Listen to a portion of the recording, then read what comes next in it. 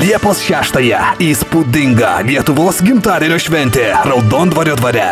Kauno rajono savivaldybė kviečia švęsti valstybės gimtadienį Raudondvaryje su prezidentu Valdu Adamkumi, istoriku Alfredu Bumblausku, keistuolių teatru Ramūno Difarto grupe, pasaulinio garso Sankt Peterburgo varinių ragų orkestru, grandioziniu finaliniu grupės Antis koncertu bei daugybę kitų šventinių pramogų. Renginys nemokamas. Jo metu nuo Kauno pilies į Raudondvarį važiuos specialus nemokamas autobusas. Lietuva Raudondvario dvare. Liepos 6 nuo 12 val. Šventės programą rasite krs.lt. Renginio radijas tau 102.9 FM.